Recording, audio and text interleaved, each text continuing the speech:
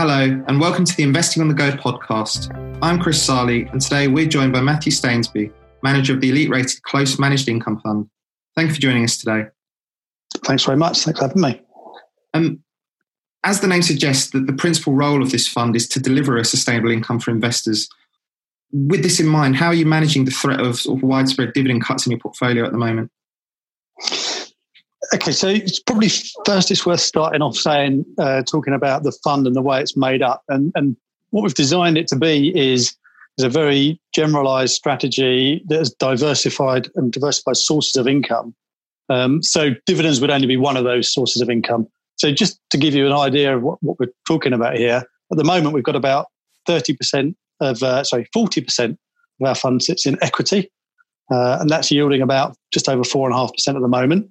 We've got about 42% in fixed income. That's yielding about 3.3%. And then we've got about 12% in our alternatives bucket, and that's yielding about 3.8%. So we've tried to sort of spread that across so that hopefully if one area doesn't work, the other areas will kick in. This gives us a portfolio yield of about 3.7. So the dividend cuts element will impact, obviously that'll impact the equity part of this portfolio. But really, we think it's mainly concentrated in Europe and in particular the UK. So again, even within our equity portion, it's mainly the UK and Europe that's going to possibly suffer some dividend cuts. And we've run a number of sort of scenarios. We don't really know the cuts at the moment. It's about 30% of dividend cuts. We don't know where that'll end up. And some of those cuts actually are not really cuts at all. They're actually just a deferral, which may come back later in the year as part of the next dividend. So we think that even with some of those cuts factored in, we're still going to be able to generate an income of about 3 to 3.5%. So that was my first point. The second point really is, obviously, we're employing active fund managers to manage the money for us, and we would hope that their experience is better. It's better than what the average you would get from an index. So the fund managers are going to be out there looking for things like, do they think the dividends are sustainable? And of course, we've engaged all the fund managers that we have within the portfolio.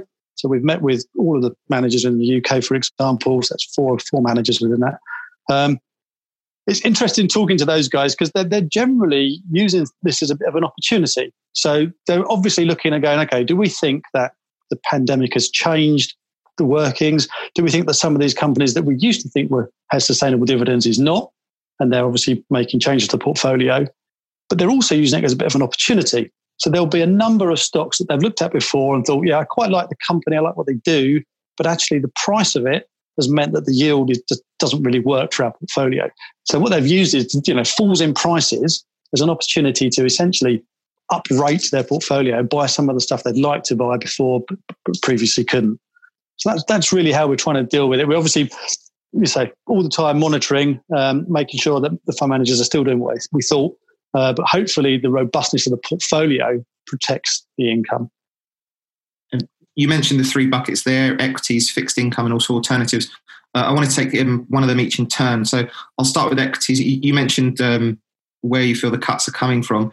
I noticed you got JP Morgan US equity income in your top 10. Is that because US dividend payments are perhaps more secure than other countries at the moment? There's a kind of a yes and a no answer. Yes, we do think that the dividends are safer in the US. Basically, the market is certainly more diverse than the UK market, so it hasn't got the very large weightings to financials and kind of the energy stocks. Also, within the US, they tend to use dividend buybacks. Buybacks rather than dividends. So there's less pressure on the dividends. They have a lower starting dividend. And there's also less pressure from the regulators. So in the UK and Europe, what you're getting is pressure from the regulators to suspend dividends while they've furloughed various people. But that's not really what's driving the JP Morgan to be a top 10 holding. So again, if we sort of step back to how we think about the portfolio, we essentially set the asset allocation. We set the asset allocation as a team. And as I've said, even though the US has a lower dividend, a lower income than other areas, we do still want that diversification. So we are happy to include the US. It gives us a different stream. It actually gives us an area of growth that we possibly can't get in other areas. And that really sets the country weights. And then within that, we do try to mix and match styles. So, for example, within the US, we've got two funds. The JP Morgan fund is slightly bigger than the other fund, but essentially they're two different styles. The JP Morgan fund, run by a very experienced manager, Claire Hart. She's been managing the fund for over 10 years. Very good track record, delivers solid, safe income, has done over the past. And so again, really it's finding managers that fit the portfolio, and then the weights are really set by the asset allocation. Moving on to bonds, I mean, we've heard a lot of talk about how it's a once in a decade or once a generation opportunity in the bond market. Are there any areas of the market that you're tapping into for income? You mentioned 42% is the holding at the moment. Where are you finding the opportunities in that such a diverse market? Yeah, so maybe as you know, as we move through the whole process, we'll talk maybe about what we've done through the pandemic. But essentially, in the very short term, we've actually been adding to two areas, and the first one is corporate bonds. So essentially, investment grade spreads are blown out to levels that were very similar to the financial crisis, which represents a great opportunity to get back in. And with investment grade, you're far less likely to have to worry about defaults and i.e. not getting your payments. So we've added to the Artemis Corporate Bond Fund. So that's an interesting fund, right? The fund manager, Steve Snowden, we've known him for years. We've invested with him through his previous companies, and he actually lifted out a team from Cambs and joined Artemis last year. We helped them seed that fund at back end of last year, and actually we've been topping up. We topped that one up recently, and given say that the wides that the spreads in the corporate bond market have gone to. One of the other elements that's interesting is it's a relatively small fund. Partly because it's new, but designed to be a relatively small fund. And what that means is it can be really nimble. So there are some idiosyncratic things going on out there, which a small fund can take advantage of, which maybe some of the larger funds can't. So that was the first area that we added back to. The other area, again, might sort of... So I'll step back and say we are still cautious at the moment. We are still worried. We're not sure that all the numbers are showing maybe the extent of what damage this is going to do to the economy. So we are still cautious. But we did selectively add back to another fund, which was the Royal London snappily titled Royal London Short Duration High Yield Fund. Essentially, you know, we might worry a little bit about high yield through the defaults. But with this fund, it's a very short duration fund. So that it's investing in very short-term bonds, a lot less likely to go bust at that point, with a very experienced manager who was managing this product through the financial crisis and actually was producing positive returns through that period. That fund got to a position whereby, because of price falls, it was yielding over 10%. With bonds, the duration of the bonds, i.e. the time they're likely to be paid back, less than a year. So at that point, we thought, again, there's a very attractive opportunity to add. So those were the two bond funds that we've actually added to recently. Lastly, then, on alternatives, I believe you mentioned you've got sort of 12% in alternative investments now. Are you looking at types of assets for income diversification within that bucket, because it's so broad? And, you know, if the future for income from traditional asset classes becomes harder, I mean, do you see that allocation increasing even further? So, yeah, so we're definitely looking for different sources of income. And one of the elements that we think gives us a bit of an edge here is the flexibility. So we have the flexibility to use open-ended funds and ETFs and investment trusts. And that gives us a wider set of things to look at.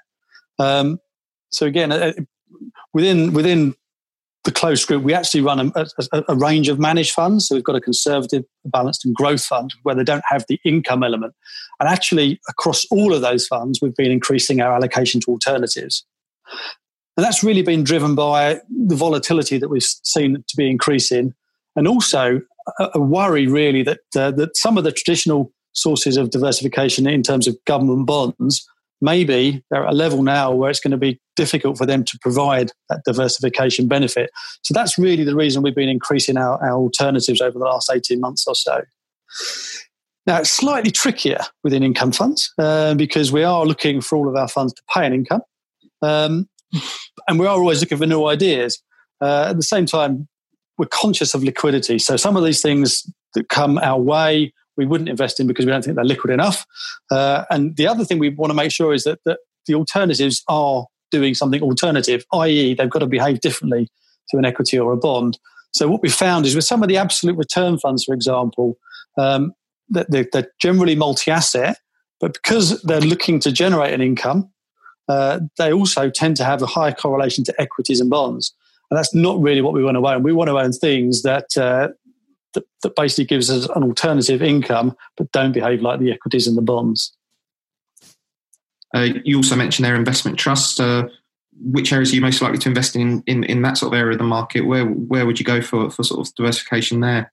Yeah, so for us, investment trusts, we use them where we can't get that same exposure via an open-ended fund.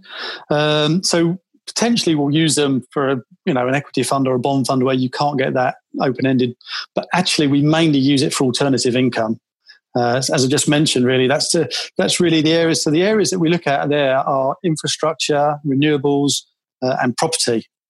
And again, before we get too far down the line on property, we don't own any of the open-ended property funds, so as we do worry about the mismatch between the illiquidity of the asset class versus the needs of the client. So we've done that via the closed-end vehicles, the investment trusts. And what we've done is we've tended to go for the more specialist property companies there. So we have one of our holdings specialises in long lease properties with inflation linking. So they would be leasing to the likes of a Costa. Again, on a 25-year view, inflation-linked uplifts to payments, very stable tenants. The other holding we've got would be more on the kind of industrial properties. So, for example, they own essentially a car park in the Midlands for where a lot of the new cars get shipped and stored in. So again, not really. So some of you may be worried about what's happening in the retail space. We're trying to steer clear of retail.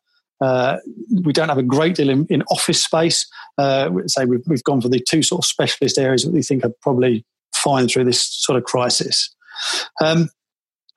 So with infrastructure and renewables, it's probably worth stepping back and saying, what are we really investing in here? So within the infrastructure funds, it will be things like hospitals, roads, schools, and obviously within renewables, it will be things like wind farms and solar farms. Now, the benefit of these things is they've all got very long-term contracts.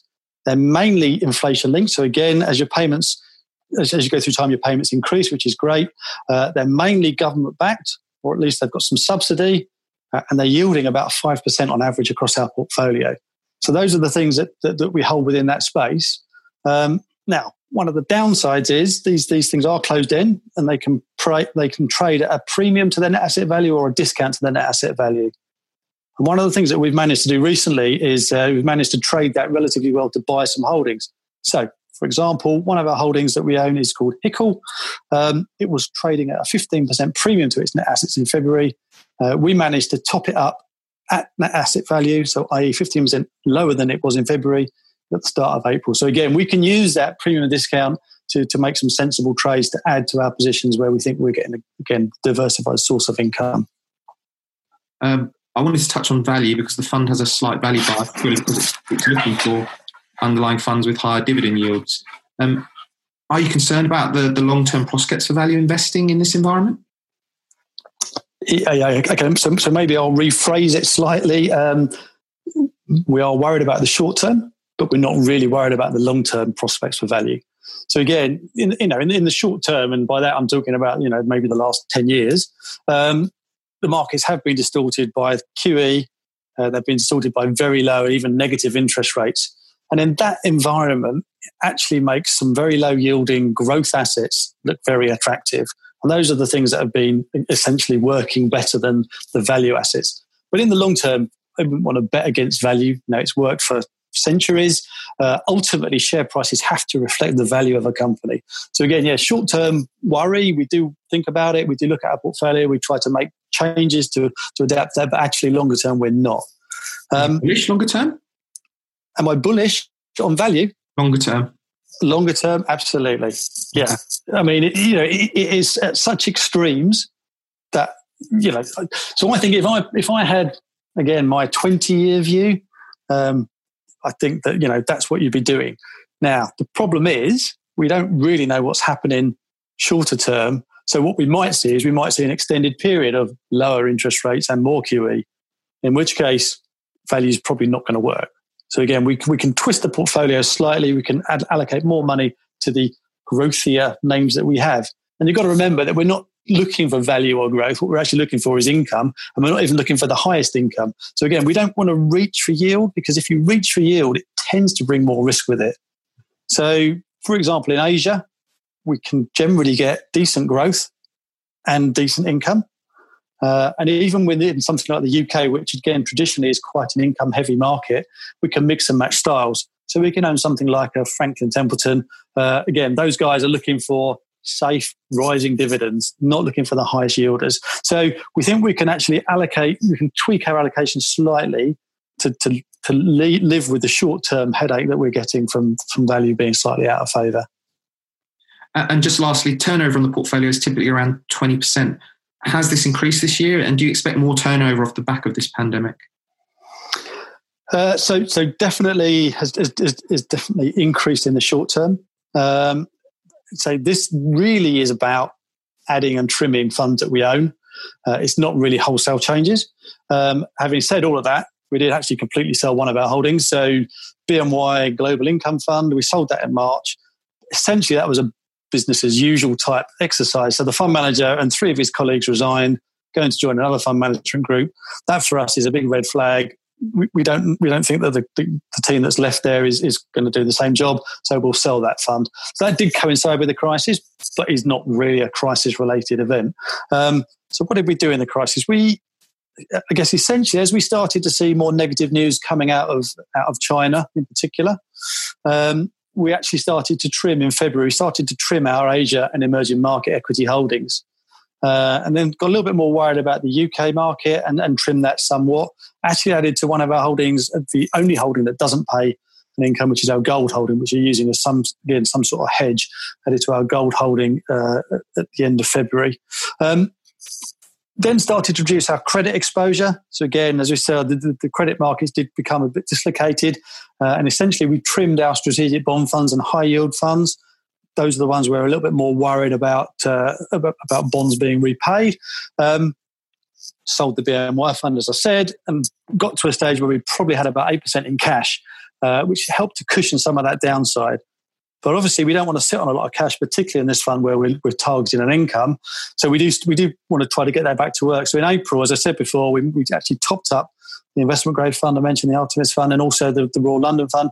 And we also added selectively to some of the alternatives where, again, we could use that dislocation in prices to maybe get into funds either at a discount to net asset value or at least not the premiums they were at previously. So yeah, we have been trading. It's really been about movements around and between the funds, not, as I say, wholesale changes, but we do actively manage it. We do obviously worry all the time about what's going on in terms of the macro outlook. That's great, Matthew. Thank you for joining us today. Thanks very much for having me. And if you'd like to learn more about the Close Managed Income Fund, please visit fundcalibre.com. And while you're there, remember to subscribe to the Investing on the Go podcast. Please note that these are unprecedented times and markets can react very quickly to news. The views expressed are at the time of recording and could change. And remember, we've been discussing individual stocks to bring investing to life for you.